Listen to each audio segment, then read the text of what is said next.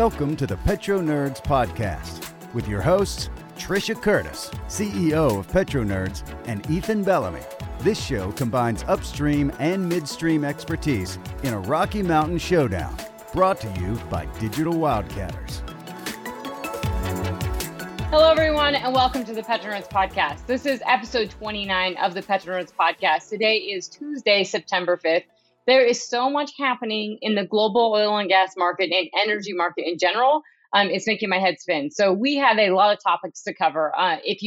The previous episode that happened was episode 28, and that was at Liberty Oilfield Services with Chris Wright. And actually, when you listen to this episode today, because today we're going to talk about oil prices and OPEC, the global energy crisis, we'll probably dabble a little bit into the White House press briefing because it is relevant to all the things that are happening with energy prices. And we're going to close by talking about China and Evergrande and the property debacle that's going on within China and why that's relevant to the energy space. And we'll obviously be talking about China within the context of this global energy crisis. But I want to highlight the last episode I did with Chris Wright at Liberty Oilfield Services with the Denver Petroleum Club, because we talk about a lot of these issues, actually. We talk a lot about China, and we talk a lot about power generation and some of the issues that we're seeing and facing today with regards to this global energy crisis. So without further ado, I'm going to just jump into this. So right now, Brent is $82, nearly pushing $83 a barrel. And WTI is $79 a barrel, and natural gas is well over $6. So this is a situation that I don't think any of us thought would see ourselves in necessarily, not for the same reasons, not for the reasons why prices are where they're at. So what happened yesterday was OPEC agreed to basically, and it was one of the shortest meetings on record, OPEC Plus essentially agreed to maintain output increases, and the market ratcheted higher. Now, why the market thought OPEC was going to increase output beyond the 400,000 barrels a day that they agreed to is a little bit beyond me. I think maybe some traders were hopeful and they got caught on the wrong side of that. But the reality is that OPEC, in the previous meeting, they agreed to increase output, continue to increase output 400,000 barrels per day per month, and they're probably going to continue to do that.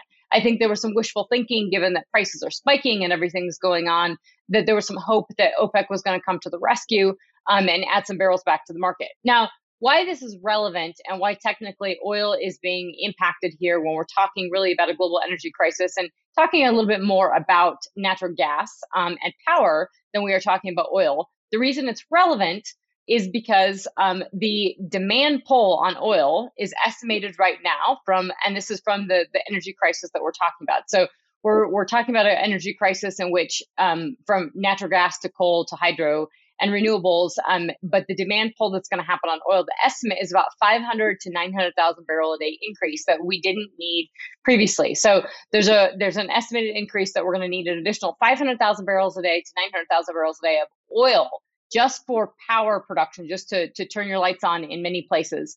Because what's happening is we're seeing fuel switching from natural gas to oil.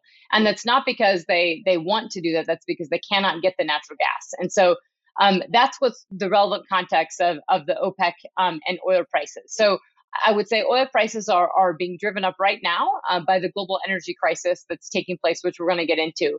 And what we're seeing within the UK, and we're seeing a draw and a push or a pull on this demand for oil is partly a fear, right, that they're not going to have enough of oil at the petrol stations. And so they're going up to fuel up and they're driving shortages, but they also have a lack of truck drivers. Actually, it's an estimated 100,000 truck drivers that they're short of. So they're having a hard time actually being able to just fill up those stations. It doesn't necessarily mean that they don't have enough gasoline and diesel within the country. It means that they don't have the ability to get into those stations. And that's actually driving a run on food and everything. And so your store shelves are empty as well. So super scary stuff going on within the UK. But in the context of bringing this back to just oil prices and OPEC, I think it's relevant. Is that so U.S. production, just so you all know, we're still the biggest producer in the world at 11.3 million barrels per day as of July. That's probably a bit higher, obviously, with new data that'll come in this month. And natural gas production, we've really come back to these sort of pre-COVID levels. Our storage levels are a little bit lower than they should be as well. And you have to remember that we had a massive, every outage around the world has ripple effects. So while the U.S. is more insulated from oil and specifically natural gas perspective than other countries, we did have obviously a massive outage with Hurricane Ida that took millions of barrels offline. So people were drawing into stocks for that. So there was million barrels a day offline for crude for several weeks, for weeks on end. And the same thing for natural gas that we saw. Production of natural gas in the Gulf of Mexico came offline as well. So those are two components within the U.S. Now, from a global context, from the OPEC standpoint, OPEC sort of maintained this. I mean, as of August, which is their latest data that we have, and we'll get the September data for what OPEC says their production actually is. But as of August, they were OPEC was producing nearly 27 million barrels per day. That number is probably closer to 28. I'm guessing they're 27. I think it's between 27 to 28 million barrels per day that OPEC is producing now. And they, as of July, this was their August figures, but as of July, Saudi Arabia was producing 9.4 million barrels per day. So they're probably closer, the numbers I've seen and heard of around 9.8 million barrels per day for Saudi Arabia. And so these countries have increased output. We are seeing these steady output increases. So one of the things to think about with regards to why didn't OPEC increase output beyond the additional 400,000 barrels a day, and that's because there's a lot of unknowns here. And this is not necessarily something that oil production in and of itself is not going to solve this energy crisis. So I don't necessarily agree with Park Mundo and the OPEC secretary and all the OPEC players all the time on their decision making and everything. But I would say they're not exactly wrong here in looking at the market and not adding barrels to the market just because of this energy crisis, because the oil supply alone is not going to solve the real shortages that we're having globally in natural gas and coal and other power sources. So that's a very, very serious issue. So, but that's in context of oil production. Now, to reference this as well from a U.S. perspective, is that the White House press secretary in the press briefing yesterday, October 4th, oil energy prices were obviously mentioned. Inflation was obviously mentioned. We're certainly going to be talking about inflation in the context of this global energy crisis. But in the U.S. and particularly, the press secretary, she downplayed inflation again. She continues to do that and basically said it continues to be transitory. And then she also did mention OPEC again, and that we had more conversations and talks with OPEC members on trying to increase output and maintaining stable supplies and stable prices. The ironic thing here is that I'm surprised that we haven't been called upon as the U.S. and that she hasn't taken it upon herself to say something about the U.S. producing more natural gas and exporting it. I mean, the reality is that while it takes a longer time to produce natural gas, we are the single largest producer of natural gas in the entire world. Our shale basins alone are producing 75 billion cubic feet per day of natural gas. And we have, you can ramp it up. You have takeaway issues and things like that. But the ability for us to ramp up production and potentially, speed up facilities and stuff for LNG export, it's possible. It's not like we could do this overnight, and we certainly couldn't change the dynamics of the current situation, but we could prevent it from happening or help it prevent it from happening in the future. So with that being said, I am going to dovetail directly into this global energy crisis. And I am going to start with the UK, because I think what we saw on what folks were seeing on TV, and if you've seen Bloomberg and the headlines and everything, was actually gasoline or petrol shortages in the UK at gas stations. So essentially, folks are going to gas stations, they weren't getting enough, and the UK has deployed their army, their military, to send truck drivers to actually fill up these, make sure these gas stations have fuel in them. Now, it isn't, like I said, I don't think it's that they ran out of fuel. I think it's that they do have a massive shortage of truck drivers. So these labor shortages that we talk about in the U.S., we have a shortage of truck drivers in the U.S. From the oil field to UPS to Amazon, all over the place. And part of this, I think, is they had a furlough program. We also, I think, was mentioned on Bloomberg today. There's still incentives in place outside of just pure unemployment benefits. There's still incentives in place, or I wouldn't say incentives. I would say there's still elements of subsidization and I think perhaps not having to pay back student loans, different things in place right now that are helping to prevent folks from going back to work necessarily, that they don't have bills to pay. So we still have a massive amount of jobs that are unfilled. So I know we're getting jobs data within the coming days, but it was, Chris and I talked about this in the last podcast, about 10.9 million jobs unfilled. And that's basically the same number of the jobs that we lost during the pandemic. So a lot of jobs that are unfilled, and which means the employment rate is not exactly indicative. So when the Fed and federal policy and monetary policy around the world is targeting inflation and unemployment, it's pretty hard to do that when you're going for full unemployment and inflation. One, they've completely missed the target on inflation because we're going to shoot outside of that. And I think there's a huge reality with this energy crisis where you've seen a lot of global entities, other countries calling out the US and calling out the Federal Reserve and saying you're completely off the mark. You've basically missed, you're way outside. This energy crisis is going to further cause additional inflation. And then you also have this $3.5 trillion package that's being stalled within Congress, and the debt ceiling within the U.S. And that was addressed by the White House press secretary as well. And she was asked directly whether or not she was asked directly by a reporter whether or not this bill was going to increase the deficit and the cost of this bill. And she said it costs $0. Basically, it was zero. And she didn't say it was free, but she said it was zero. It wouldn't cost anything. And it's because the top line is paid for, and it's paid for by wealthy Americans who make over $400,000 a year. And the reality is that with inflation, I think people have to really start to think about that. It isn't just income earners above 400 that are making a single person who's making above $400,000 a year. It is businesses and it's couples and everything. So there's a number of different ways that businesses are going to be taxed, and as corporations are going to be taxed. And the concerns are not that that's just one thing; it's compounded, right? That we have massive inflation already. That is not probably going to be transitory, that we already have wage inflation that usually does not come down, and that we have rising energy costs. So the consumer has less money in their pocket and has inflation, which means every dollar that they save is actually, it's worth less. And so when you go ahead and then you say, okay, now we're going to spend $3.5 trillion extra dollars on top of this, we're going to cause further inflation, and we're going to be eating into the parts of the economy that corporations, we're going to be taking money out.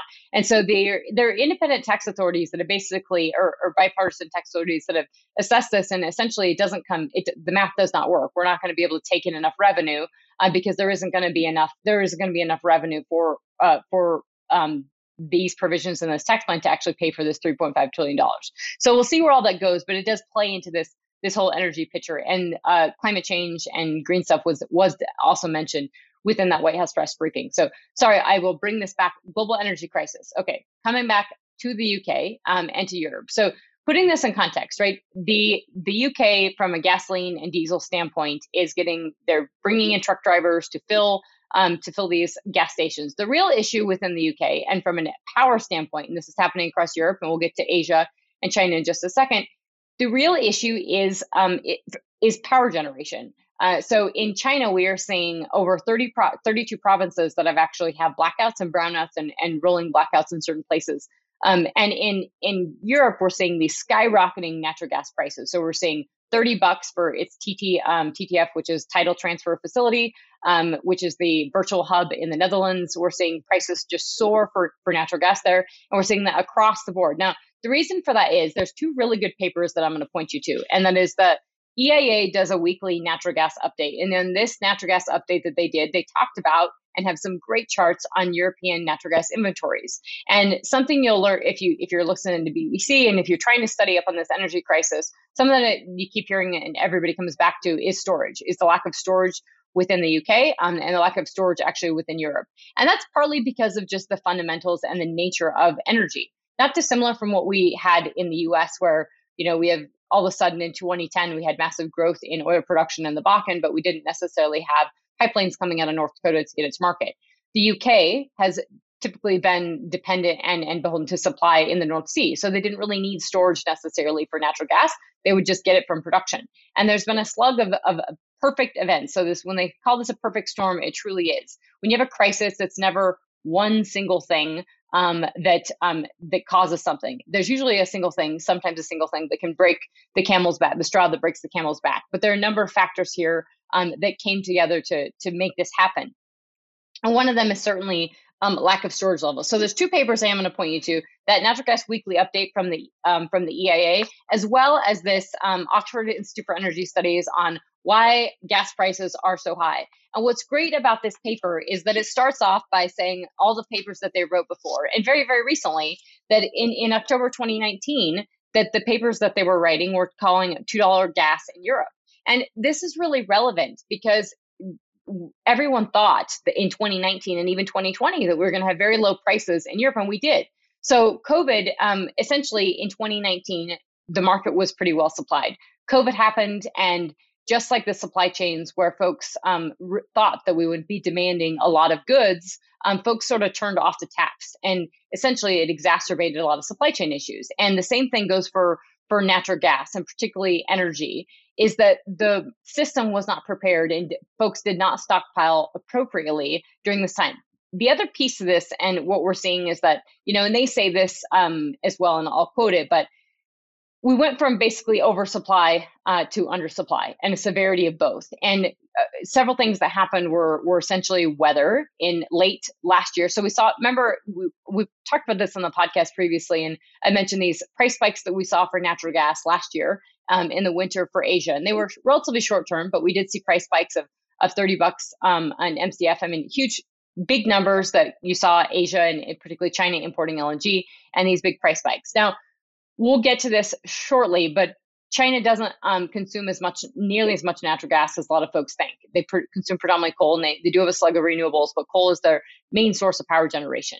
But Asia does take in a lot of natural gas, and Asia is the dominant taker and consumer of liquefied natural gas, and Europe is secondary. So it's important to realize that Europe is the marginal consumer. So, right, they're fighting for this LNG supply now, and that's partly why prices are driven up.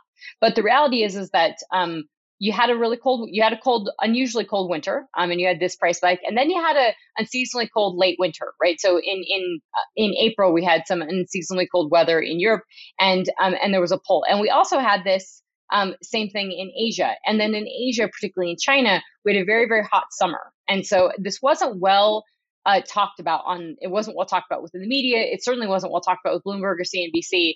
But if you go back, you can sort of find a few things on the UK, even in August, talking about wind energy and some issues there. So there's several things that happened with just regards to the weather within China and Europe, and particularly in the UK, that are noted. And China, we had a very hot summer, and so obviously power draw, you're pulling, and everyone's consuming lots of energy, and they're trying to turn on their air conditioning, and they're probably pulling a lot of coal from thermal power generation. And we've seen, if you're looking at some charts, thermal power generation is through the roof for coal for China. Now, what happened was they didn't, just like Europe, which I'm going to get into in a second in terms of these storage levels, they didn't have enough coal storage. So China has not had enough coal stockpiled basically on the side to sort of handle this. And there's a number of reasons for that. It is not necessarily the reason that people are pointing to, which was that Xi Jinping is pushing his agenda for reducing CO2 emissions, and that is why they don't have enough coal. That's not necessarily the case. There are several other factors. But one of them is a lack of coal supply, is a lack of bringing in coal from Australia because they banned those imports, and just not having enough, and then having these unseasonal temperatures, and then this drawdown, and then this need for stockpiling for energy coming into the winter. Okay, so bringing this back to Europe, I think it's important. I'm going to quote from this paper, this natural gas paper from Oxford Institute for Energy Studies, which I'm also a fellow at the Oxford Institute for Energy Studies, so I have a lot of respect for these guys and the work that they do. But this report says, quote, "The amount of LNG that comes to Europe is effectively determined by what's left over. It's after everyone else has taken what they need and less about what Europe needs. All other countries and regions in the LNG market are largely demand driven." So that's really important to think about, is that when we're looking at the LNG market and you're thinking about prices soaring and prices spiking, one, it's that, yes, people are demanding it, but people are trying to stockpile right now. So one of the things that's happening with China and Asia is China has said secure supply at all costs. Essentially, they had these massive power outages, and there are a number of issues going on within China that's not going to be okay for people to be without power. So the government has essentially said secure supplies and secure energy at any and all costs. And in fact, they've rolled back a number of measures on coal, which we'll get to shortly.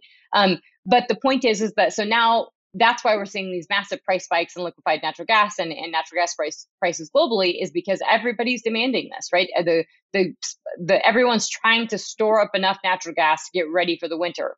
And they didn't have enough storage before because it drew down on, because we had too much supply in 2019, and then it has since drawn down, and there hasn't been enough restocking. And that is a major issue. There are other reasons and other components to this of why this took place. But we did see that, so China has about 30% higher LNG imports than it did in 2019. So that's pretty significant. You're talking about essentially 17 billion cubic meters, and a 30% higher than it was in 2019. And the overall market, you have to realize, in China is not that big for natural gas. It is roughly, it's about 32, 33 BCF a day. And think about the U.S. We're essentially, we produce around 100 BCF a day of production. 75 BCF a day of that is from shale gas alone and associated gas from liquids rich plays. And then we have obviously this other production, and we consume around 80 BCF a day of that. And they're exporting between 10, 11, and pushing those numbers probably closer to 12 from a liquefied natural gas perspective. And China imports, around 2019, 2020, they were importing about 15 BCF a day. So not a ton of their actually domestic, their domestic natural gas market is around 30-ish BCF a day, 30 billion cubic feet per day is their market. That's not very big. So that is also a big problem here, is that, so they're trying to fill that void because they don't have enough coal, but they actually don't have the massive natural gas power infrastructure that other nations like Europe has. Okay, so getting back to Europe and what is taking place in Europe. Sorry, just sporting that PetroNerds mug there, and some getting caffeinated here. So getting back to Europe, this Natural Gas Weekly update does a great job. It's from September 29th from the EIA. Does a fantastic job of basically showing the actual figures of storage and the problem with low storage within Europe. So basically, Europe is inventories as of Tuesday, September 28th, were 22% below 2020. So you're a quarter below, and they're 16%. And we're talking about Europe, excluding the UK. This is 16% below the 5-year average. So you had this colder than expected weather, essentially, in late 2020, 2021. And then you also had this cold snap in April. And so you drew down these stocks within Europe, and they weren't essentially replenished. So Austria, Germany, and the Netherlands are 3 of the big ones. And it is problematic because we also have less gas coming in from Gazprom, from Russia. And there's so the stocks of natural gas within Europe from Gazprom are pretty low. They're actually 75% below their 5-year average to date, which is very problematic. So there's a lot of talk about, could you get Nord Stream 2 up and running quicker? There's a number of factors happening there. The picture with Russia is a little bit more clouded, but the reality is that Austria, Germany, Netherlands, and the UK as well, all are understored. The other problem is that you have, you're competing with this LNG imports, right? You're trying to pull in these LNG imports, but the cost is just going up. So the competition is it's going to go to Asia before it comes to Europe, usually. Okay, so the other problem, you have competition with liquefied natural gas. We know that, right? Now we know competing for LNG with Asia to Europe, right? And we know that we have reduced inventories within Europe, right? Not just the UK, which we'll get to momentarily, but we also have, just respectively, thinking about this, Austria, Germany, and the Netherlands, as of September 28th, held 42%, 29%, and 35% less natural gas than they did the same time last year. So that's highly problematic. That really means that we have some serious issues from a storage standpoint. That's partly why people are freaking out a little bit. And you do have in Europe power plants that are able to switch from natural gas to fuel oil. So basically natural gas to actual crude oil, they're doing that switch, right? And that's partly why we've seen price spikes or partly why we've seen the concerns around crude oil and that increased demand is that folks are forecasting 500,000 to 900,000 barrels a day of increased demand from crude oil simply from power, not just in Europe, but in Asia and elsewhere, that they'll be switching because natural gas price spikes are so high. Not just that the prices are so high, but they're not going to actually be able to get the natural gas. So that's a huge component, and that they don't have these inventories. And what's driving those prices up now is that we know we're going into the winter and folks want to store this natural gas. And there are a number of factors. It's not just one, it isn't just one thing. So we have had LNG maintenance. So there has been LNG production facilities that we've had maintenance. We've heard about production maintenance. COVID didn't help a lot of this in the sense that maintenance wasn't done on on production platforms within the North Sea. Maintenance wasn't done on some LNG. And so that maintenance is being done now. And that's problematic. We've also seen, and we need to migrate this conversation back to the UK, is that we've seen some serious issues within the UK in particular, because they don't have a lot of storage, and they're having a big push to obviously go to significantly on renewables. And so you hear a lot of commentary on BBC and otherwise, so we need to increase storage, and folks talk about increasing hydrogen storage. But the reality is they don't have a lot of natural gas storage in general. So they don't have this backup. And the reason is because they would get that production from the North Sea and they would just bring it in. Well, that production has declined from the North Sea and significantly because of COVID and because of lack of investment. And now they don't have that. They don't have this ample supply. And now they have, obviously, separately, this issue with not having enough truck drivers. And it is really exacerbating the situation. So in the UK in particular, it is driving up, this energy crisis is driving up, I believe it was 12% of energy. It was a 12% increase for energy for the consumer. So it's a huge sticker shock. So there's massive concerns about inflation within the UK and Europe on the back of these significantly rising energy costs that are really, really hitting the consumer. And obviously, we are feeling it in the US. We're feeling higher energy costs, and we're feeling it from the oil standpoint, and Americans tend to drive more, but we haven't felt it. And we have over $6 in MCF gas. So we're feeling it there, but have not felt it in the same way these consumers are going to be feeling it, especially now and throughout the winter in Europe. So there's significant concerns about inflation within Europe now that wasn't present just weeks ago. And multiple factors have come together to make this a perfect storm. And that is that now when we bring this back to the Asia side, and particularly, it is really a China story. When we talk about the demand, the supply outages. Okay, yes. So when we talk about the supply outages within China, and that literally power outages, so these I wouldn't even call them rolling blackouts. Firstly, something you have to know, and I know More Drilling had advised me that I bookend some of these conversations I have on China. And the reason I talk about China so much is because it's an extremely important component to the global energy landscape and the global economy. And so when China sniffles, the whole world is going to feel it for a number of different reasons. And I think it's extremely important to understand what's happening with China and putting that in context of what that can mean for energy prices. Because if China's economy slows, which it clearly is doing, we're going to feel on the energy side. So before I close this podcast, I will talk about why I think that these rising prices are not here to stay. I mean, we may see increased volatility going up, but I think that there's some major concerns because of these price spikes. But bringing this to China, and we'll get into, I'm going to come back to the UK on this lack of wind and stuff on renewables, because it is really, really important. So in China, also a perfect storm, right?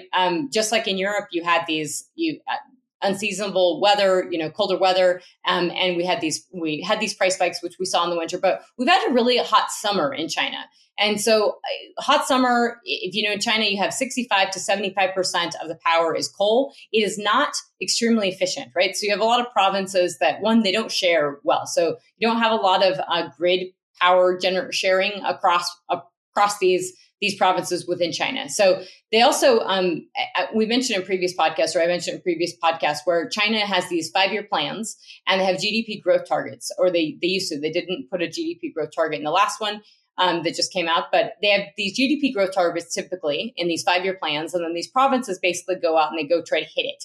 And they do that by, part of it is you build a coal-fired power plant, and then you build up all the businesses and sort of around it. So it's an easy way to sort of hit the GDP growth target, and it's cheap and it's convenient, and you have a lot of coal. But they build to peak loads, they build to peak capacity, right? So the need, right? And they want to make sure that people have energy and they can turn their lights on at any time, right? They're not extremely efficient.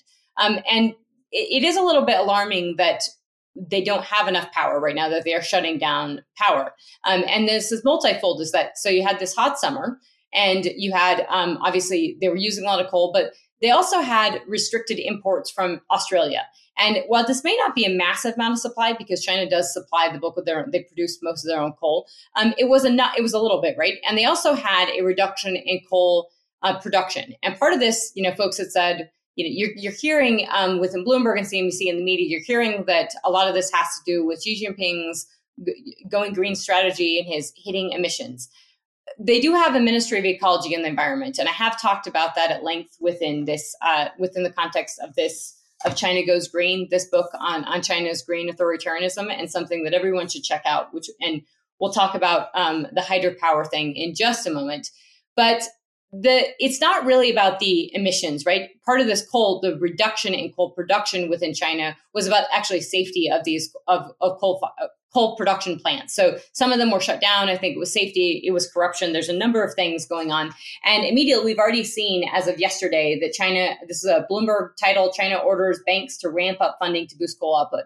I've also seen several other headlines and articles where China is actually loosening the restrictions on safety measures and protocols just to increase output. So part of I think there was some major safety issues and concerns in some coal production. And so they reined that in and then they dropped output. And you have to realize it's different than what we do in the US and different than what we do in a lot of, in more liberal democracies, is that when China says they're going to do something, they can do it very quickly. And so oftentimes it's a lot, right? It's not a little thing. When they go to regulate something, they over-regulate it and they can kill it or it has significant ramifications. Just like the current crackdown on, children video gaming, of only letting children play 3 hours of video gaming. I mean, it's kind of an intense measure to be taken because they're concerned about kids being addicted to video games.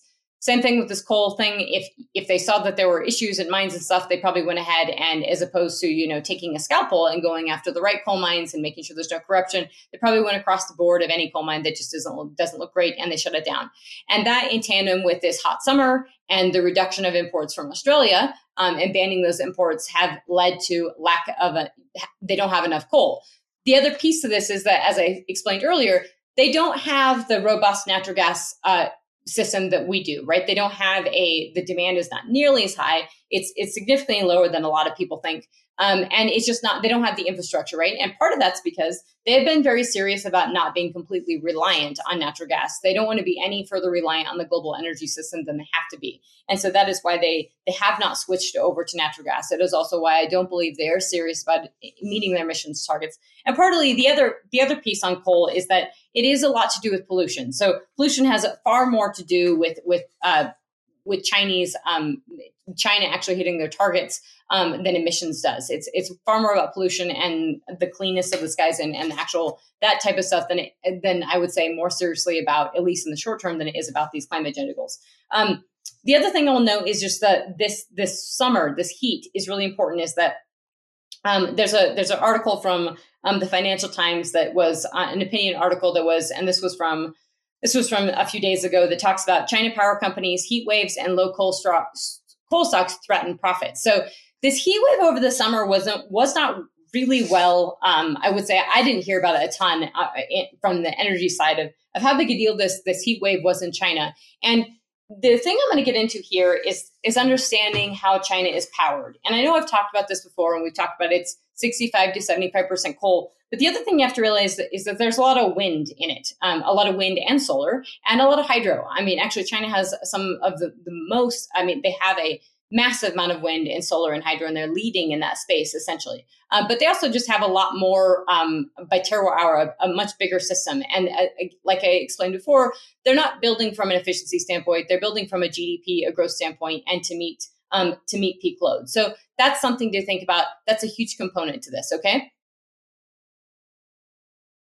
Okay, so China builds these this does relate to the property sector and how they actually work with the property sector and their economic growth. But just to put some numbers in perspective of when we see like electricity consumption, we see power consumption and power demand and where it's generated, the sources that it's generated from. I'm just going to give you some perspective on solar, wind, hydro, nuclear, natural gas, and coal for China, Europe, and the US. Just to put this in context and put it in perspective so that everybody's on the same page for the numbers. And this is the PetroNerds podcast, so we do get nerdy and we do like figures. And I think figures really sort of help resonate with folks.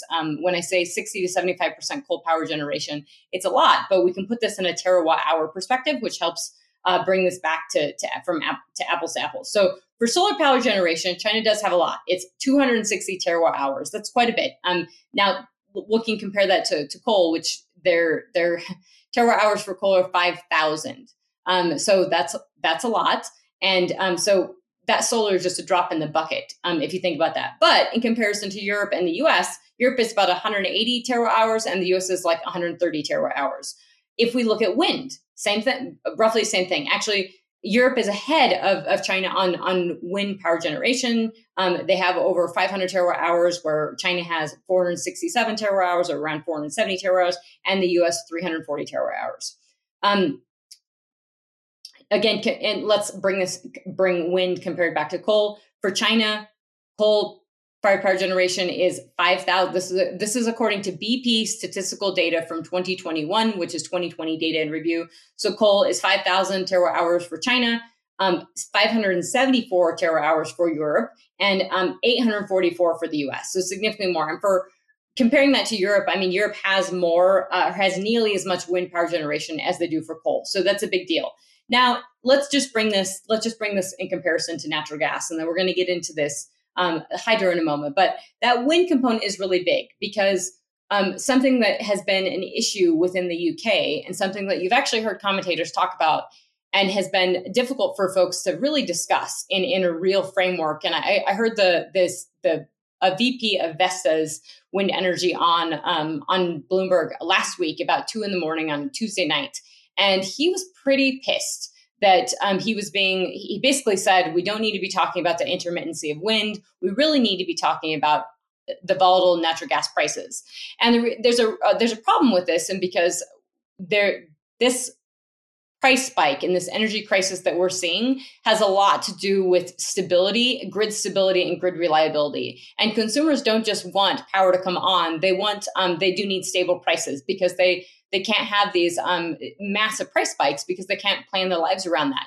And so in the UK, and this is not just the UK, but this has been happening all over in the UK, there had been, and this has been noted, and even in August, this was noted, that there were low wind speeds. So as of August 12th, there was a note from from CNBC saying, quote, low wind speeds hurt profits at two of Europe's major energy firms. So low wind speeds in the UK and Europe led to reduced output from wind, which meant that you were pulling on other energy sources, right? You're pulling on more natural gas, you're pulling on coal. Well, the same thing happened within China, and it's not well talked about within China, and nothing is well discussed in China. You're never going to get the true story. You have to really study it and understand, and you got to listen to all the media as well, but then you have to read through the tea leaves and understand what's going on. When I'm giving you these numbers for wind, and I'm going to give them to you for hydro in a second, they're massive. So when the wind isn't blowing, it's a huge deal for China. And it's actually a huge deal for Europe, because I told you 180 terawatt hours for solar for Europe and 510 terawatt hours for wind for Europe. That's huge.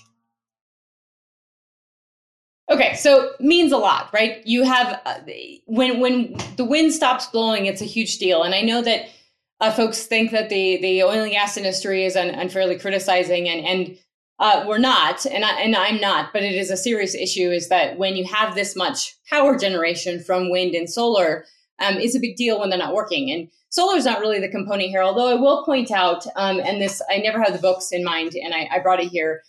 This book, The Third Revolution by Elizabeth Economy, is a really great overview if you're not super familiar with a lot of the stuff that's been taking within China over the past several years. And there's a comment in there on solar, the lack of efficiency of solar, simply because there's so much pollution that actually solar loses about 15% of its efficiency within China because of the pollution. So there is something to be said about that. But when I'm talking about Europe this is all of Europe. So 510 terawatt hours of wind, if it's not blowing, it's really going to be really problematic, which means they're drawing down on other sources, that coal and that natural gas. And if we're looking at natural gas from a terawatt hour perspective is in China is only 247 terawatt hours. That's in comparison to 5,000 terawatt hours for coal. For Europe, it's 760, so that's quite a bit, 760 terawatt hours versus the US, which is 1,740. So the US is nearly three times that of Europe, and massively bigger than China. And we have a lot of natural gas, so it does make sense. And that is obviously increased significant in the last several years with shale gas and the decline of coal, because the coal power generation is 844 for the US. Still more than Europe, a fraction of less than a fifth of what it is in China. So, okay, hydro is the other component here. It's not just wind. China has a lot of hydro, and I only heard this mentioned once on wind, and no one really mentioned the hydro. And I was trying to think about, when I kept seeing these headlines for China, that it was all about, Xi Jinping enforcing the CO2 emissions and trying to reduce targets, and that's why they were having an energy crisis on coal. And something just didn't make sense. And the whole learning about understanding the weather from the hot summer and the drawdowns for coal, that makes sense. The other component is hydro, and China has one of the ways they've been able to increase their renewables so much is through hydropower. And hydropower is a renewable. It's not necessarily categorized. Wind and solar tend to be those renewable. Hydropower is a renewable. We have a decent amount of hydropower in Europe, not nearly as much in the US, but we have a double the hydropower in China that we do in Europe. And the reason we have so much hydropower in China, and I mentioned this in previous podcasts, I actually mentioned this on the podcast with Chris Wright as well, is that China doesn't have the regulatory environment that they basically can pick people out of their homes and move them and change an entire ecosystem with hydropower. China Goes Green is an excellent book that talks about, when it talks about hydropower, it's really, really important in understanding the entire ecology, as the system basically from upstream to downstream of how you're changing how that water flows and how it's had big impacts on those environments upstream and the environments downstream of that, and actually exacerbated issues and caused droughts. But it has provided power, and 1,300 terawatt hours is what China provides from hydropower. That has declined as they've had hot summers and water issues. So lack of hydropower, lack of wind power, lack of hydropower because it's not wet enough. And same thing, we've heard the same for Europe, actually, of the hydropower that they have, which is 655 terawatt hours for Europe and 288 for the US.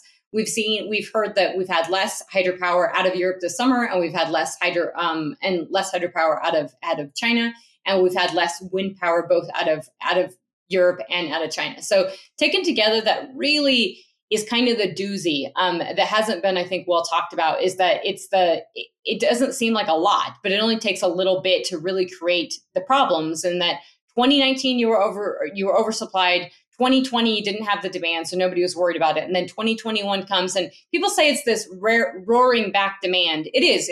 It's recovering to your previous levels, but it's not being prepared for those demand levels. And I think that's the real difference that people are having a hard time wrapping their arms around. They're not understanding that these demand levels are not any different than, they're in line with what they should be, but the preparation and having the coal stocks and energy stocks are not there. And this switch over, I think Kelly Evans asked this on CNBC yesterday, and she asked this question of, the cost of switching over to renewables and understanding this. And a lot of folks kind of dodge it and just say, well, we have to move from the old economy to the new. And Amrita Sen from Energy Aspects said this 2 nights ago about 1 a.m. on Bloomberg. And she said, this is when she essentially said where OPEC was not going to increase output, which I completely agreed with her, that they weren't going to increase output additionally about those 400,000 barrels a day. And at the end, after talking about energy and everything, she said, this is really a case in point of why you cannot demonize fossil fuels. And it is a reality check, is that you cannot demonize natural gas to the extent that folks do not invest in it and we can't use it, because every country in Europe, including the UK, really needs to have ample storage of natural gas. And it is one of the most efficient and cleanest ways to actually reduce your CO2 emissions and maintain, a stable grid and reliable grid that you can actually bring the renewables into. Because what happens is when you have too much of that wind and too much of that solar and too much of that hydro, when something doesn't work, you're going to have that backup. And actually, the wind and solar needs that because the intermittency, particularly with wind, it needs that gas-powered backup. And the weather is a component to this, which I think, a lot of folks on the climate change and the activism side would say, well, it's climate change that is contributing to this and these extreme weather events. And, Chris and I actually talked about that as well, is that, it's definitely a problem from a weather standpoint, weather changing and how this is going to actually play out. But the reality is that you're going to have to adapt with it. And this other article and this was from September 29th from CNBC, was, quote, UK energy titan SSE says low wind, driest conditions in 70 years hit renewable generation. And that's what the VP Vestas was essentially saying is he didn't like this. He didn't like the unfair accusations on wind. But the reality is that it is serious. Is that when the wind isn't blowing, you're not having this power. And I think that if you're having these drier conditions, it's something that has to be forecasted, because the way the U.S. is going about it, the way the Secretary of Energy and the way the plans are within the U.S. to go to completely decarbonize the grid by 2035 is all wind and solar. And so that means the reliability of the U.S. grid would be massively at risk, not just from a cost standpoint of what all this costs. And I haven't even gotten into the supply chain issues of how much of this stuff is made within the province of Xinjiang in China by forced labor. But it's a massive cost, and it's you have these intermittency issues which are dependent upon the weather. So if the weather isn't favorable for you, or you have a hot summer or dry summer or something, and you don't have the wind, you're going to have these problems. And I think in the UK, it was something when I'm watching Bloomberg at night, and they've had a lot of back and forth and having kind of a hard time issue talking about this, but certainly inflation has been a big component. And then somebody had said something about wind and was talking about weather, and they were saying, well, it's really about natural gas and these prices spiking. And the woman, Bloomberg said, she's like, well, we're very familiar with weather in the UK, and everybody's waking up and looking outside and wanting to know if it's windy. And that's a really kind of a huge deal, and a little bit scary of not having that, that redundancy. And you need the same thing for crude oil and everything. But I think it really highlights the importance of energy globally, that the demand for energy coming out of COVID, and the fact that the needs of energy and this push toward renewables and the investment toward renewables, and particularly, it's the push that we've had on ESG, the focus that we've had on ESG, and the demonization in investing in oil and gas, I think that's extremely problematic, because it means that we're going to be reducing the reliability of the system, and we're going to be exacerbating these unstable costs to consumers. And regardless of politics, which is going to ebb and flow, and we're already seeing this in Europe. We'll see how this all plays out in the COP26 meeting that's taking place this month in the UK. I think it's going to be extremely messy. I think the rhetoric is still going to be high. I think people are going to still be talking about green energy and everything. But I think the reality on the ground is that if the prices are going through the roof, not just for energy, but if they can't get food, if they don't have food on the shelves in the UK, it's going to be a huge, huge problem. And it's something that reliability is going to have to come into this. And it is one of the many, many reasons, just from an economic risk and business standpoint, that I think that you can definitely go long on natural gas. And yes, you're going to have peaks and troughs and ebbs and flows, but I think this is case in point why you're going to be long on natural gas for the next 10 years easily. Okay. Now that we've talked about the global energy crisis, and that is one dive, I'm going to continue to get into, obviously, in additional podcasts. So don't worry, this is not a topic where I'm going to let slide and we won't continue to come back to, because I'm following it very, very closely. And that gives you just a snapshot of sort of what I'm talking to my clients about and working with my clients. So feel free to reach out anytime. Happy to get into the weeds on it. I'm going to close this out by talking about the China property issue. And I did a short video with Chuck Yates. He asked me to do this for the big digital, anyways, the podcast that he's doing with Colin McClelland that they're doing with Digital Wildcatters. I did a short snippet on Evergrande and the property issues within China in 30 seconds, which was really difficult to do. But I'm going to try to do this. And the reason I'm going to bring this up, and this is not the last time we're going to be talking about this, China is a really, really big deal for the global economy and for the global energy market. And the property sector in China is a huge component of the economy within China. So you've probably heard the name Evergrande and likening to Lehman Brothers, and you may or may not know what that exactly means or what people are talking about. And you may have now heard of a company called Country Garden, and you may have heard last night a company called Fantasia. And all this is really interesting because I did this little blurb for Chuck a couple weeks ago for Digital Wildcatters, and I put this schematics together to do this in 30 seconds, and I'm going to take a little longer to explain it today so you get the full purview. But Evergrande, everybody basically, if you listen to a lot of studying for this is really difficult. There's not a lot of coverage on global energy out there, especially in the podcast space, and there's not a lot of coverage on the deep stuff on China either, and certainly not a lot of folks tying this together. But on the property space, there's been a couple good ones from Evergrande, from the South China Morning Post.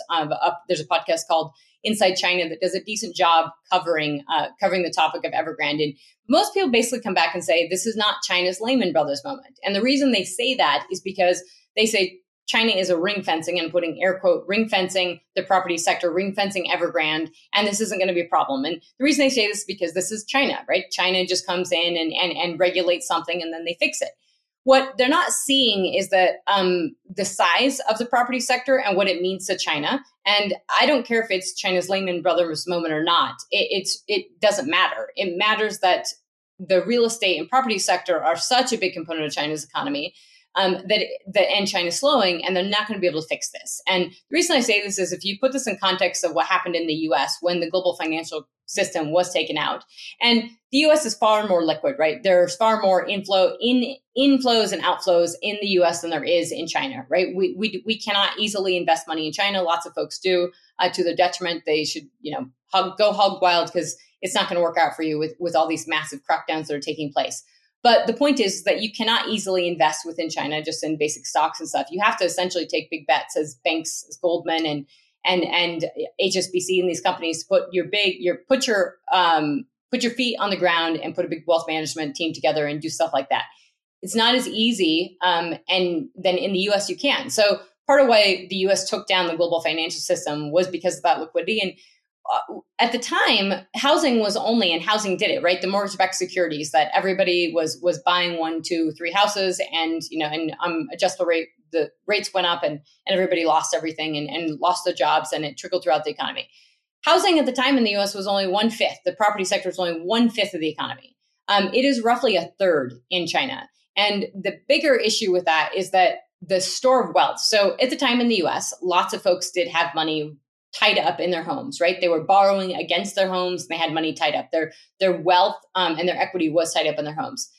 That is definitely the case within China, meaning that most Chinese have, instead of investing in the stock market, which is not the same, they haven't historically invested the same way Americans have or Europeans have. They have invested heavily in real estate because they've seen those prices keep going up and up and up. And that's partly because the government has supported it. So every time things go a little rough within China, the government comes in and they stimulate it and they support it. And that has led to a lot of less stable companies than people realize. When you have a top-down government, you end up having a significant amount.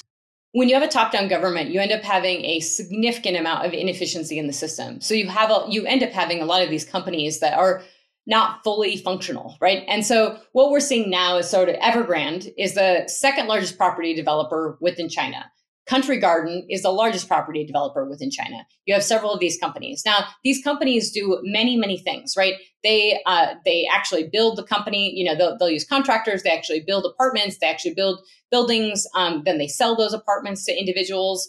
And they employ a lot of people through construction. I mean, Evergrande even tried to diversify a little bit last year or the year before, and they started getting into electric vehicles. That did not work out well at all. I mean, so it's very intrinsic and very messy, but they do employ a lot of people, which is a huge component to this. So when I say 1/3 of the economy, that's a lot. It means that that property and real estate is it's the actual construction and building of these homes, employing people investing in this, people buying these homes. And whether they sit empty, which they have, there's lots of apartment buildings and stuff within China. I wouldn't say this is necessarily like the East Asian financial crisis in Thailand, where we actually, you had hordes of these buildings that were empty, although you do have a lot of these empty buildings in China. But the reality was a lot of folks didn't care because they would say, well, property values are still going up. So the value was increasing. They knew what their mortgage was, right? And that's the other thing in China. Historically, they didn't have mortgages, and now a lot of folks have mortgages. So it's very different. It means that they're going to see that their value of their homes are going down, their value of their investments going down, but they have their mortgage on a piece of paper and they're still paying that. That's problematic, especially depending on who gets paid off in this debacle. And this is why they say, is it the Lehman Brothers moment? Well, China, it's assuming that China's probably going to let the bondholders default on this, right? They're not going to give this. This is going to be the folks in the U.S. and folks that invested. There's $300 billion that's owed by Evergrande. It's probably a lot more than that. Fantasia came out last night, and Fantasia, interestingly enough, is a subsidiary of Country Garden, which is the largest property developer in China. So getting the point right that this information is trickling out. Nothing is transparent in China, which means there's no clean data source you're going to find that's going to tell you all this stuff. So the writing's on the wall. It's not very good. And they are going to try to not, essentially the people think that China's going to ring fence this and that they're just going to go and they're going to make sure that for the most part, lots of homeowners are secured, that they're going to be paid off to a degree. I think everyone's probably going to take a haircut, and not everyone's going to get taken care of, because if your property sector or real estate is roughly a third of your economy, and you're the second largest economy in the world, the exposure is huge.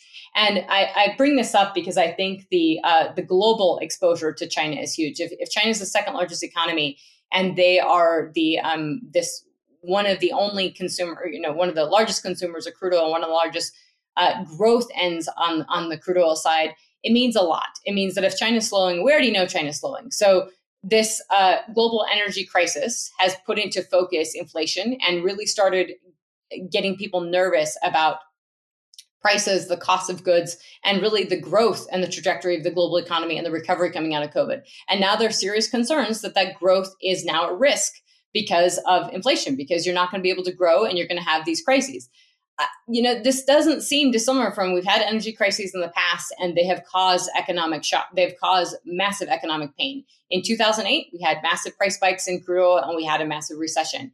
I'm not saying we're necessarily going into recession, but I'd say you're as close to recession as you've ever been. We have not had a real correction, a sustained correction in the stock market. I mean, we haven't had a 5% correction in months. And we had obviously the massive correction in March of 2020, and then it came roaring back. And it shouldn't have come roaring back to the degree that it did, because it was all lopsided. And you have a Fed that's asleep at the wheel in the US, and you have massive inflation, and now you have these high energy prices. And the reason this relates to China is because there's so much happening there, right? They are slowing, right? And we know a lot of things are happening from this crackdown that Xi Jinping is doing. And it's telling you something. It's telling you that, why is he doing this crackdown now? There probably is slowing. Why are they completely silent on this Evergrande issue? Because they don't know what to do yet. They're probably assessing, how do they really address this? And they're trying to sort of placate the markets and make sure everybody's happy and this doesn't blow up in their face. It's probably going to blow up in their face. But the market is not going to interpret that right, and they're going to take it slowly. And I would say there's a couple folks I've seen on TV that have done a decent job on Bloomberg and CNBC of noting previous crises and what they look like and how the stock market keeps going up. And regardless of that, I would just say that, people talk about the perma bears on China, and I've probably always been one. But that's because when you follow it enough, you realize that so much of the data is misleading, right? That there's 6% GDP growth. A decade ago, they were, double digits, and they've since declined. 6% GDP growth is a lot. And even if that's true, which it's probably not, it's probably much, much underneath that. But even to maintain a few percentage points of GDP growth, it's really hard. We struggled in the U.S., particularly under Obama, to have a couple percent GDP growth. It was really difficult coming out of the Great Recession. I mean, it was very, very difficult to maintain that. And that was with government spending and everything. It's hard to do that. So China is going to have difficulty maintaining that growth while also trying to curb these massive problems that they're having with this property bubble, and knowing that they can't let it go forever. So that's what I'm saying, is it's a really, really messy dynamic. I have barely touched on it, and I'm going to continue to get into it. So this is just your beginning of this topic. We've covered a lot of stuff today. And I'll leave it with, China is 14 million barrels a day of global oil demand in 2019. They were the only country to increase demand in 2020 to around 14.2 million barrels per day. If they slow down, if the global economy slows down, all these price spikes in energy are going to slow down as well. So it's not saying that energy prices can't keep going up in the short term. It's just saying that if they continue to go up, they're probably going to come ratcheting back down. And I think that's a massive risk to folks in the U.S., energy producers in the U.S. that really have to understand this. So with all of that, I will close this out and say we have talked about a number of things today. Today is Tuesday, September 5th. Oil prices are soaring, natural gas prices are soaring. We have talked about OPEC and oil prices. We have talked about the global energy crisis, and we have talked about China's property issues, Evergrande, and Fantasia, and Country Garden. So with all of that, thank you so much for listening. I really appreciate it, guys, and I'll talk to you soon. Bye.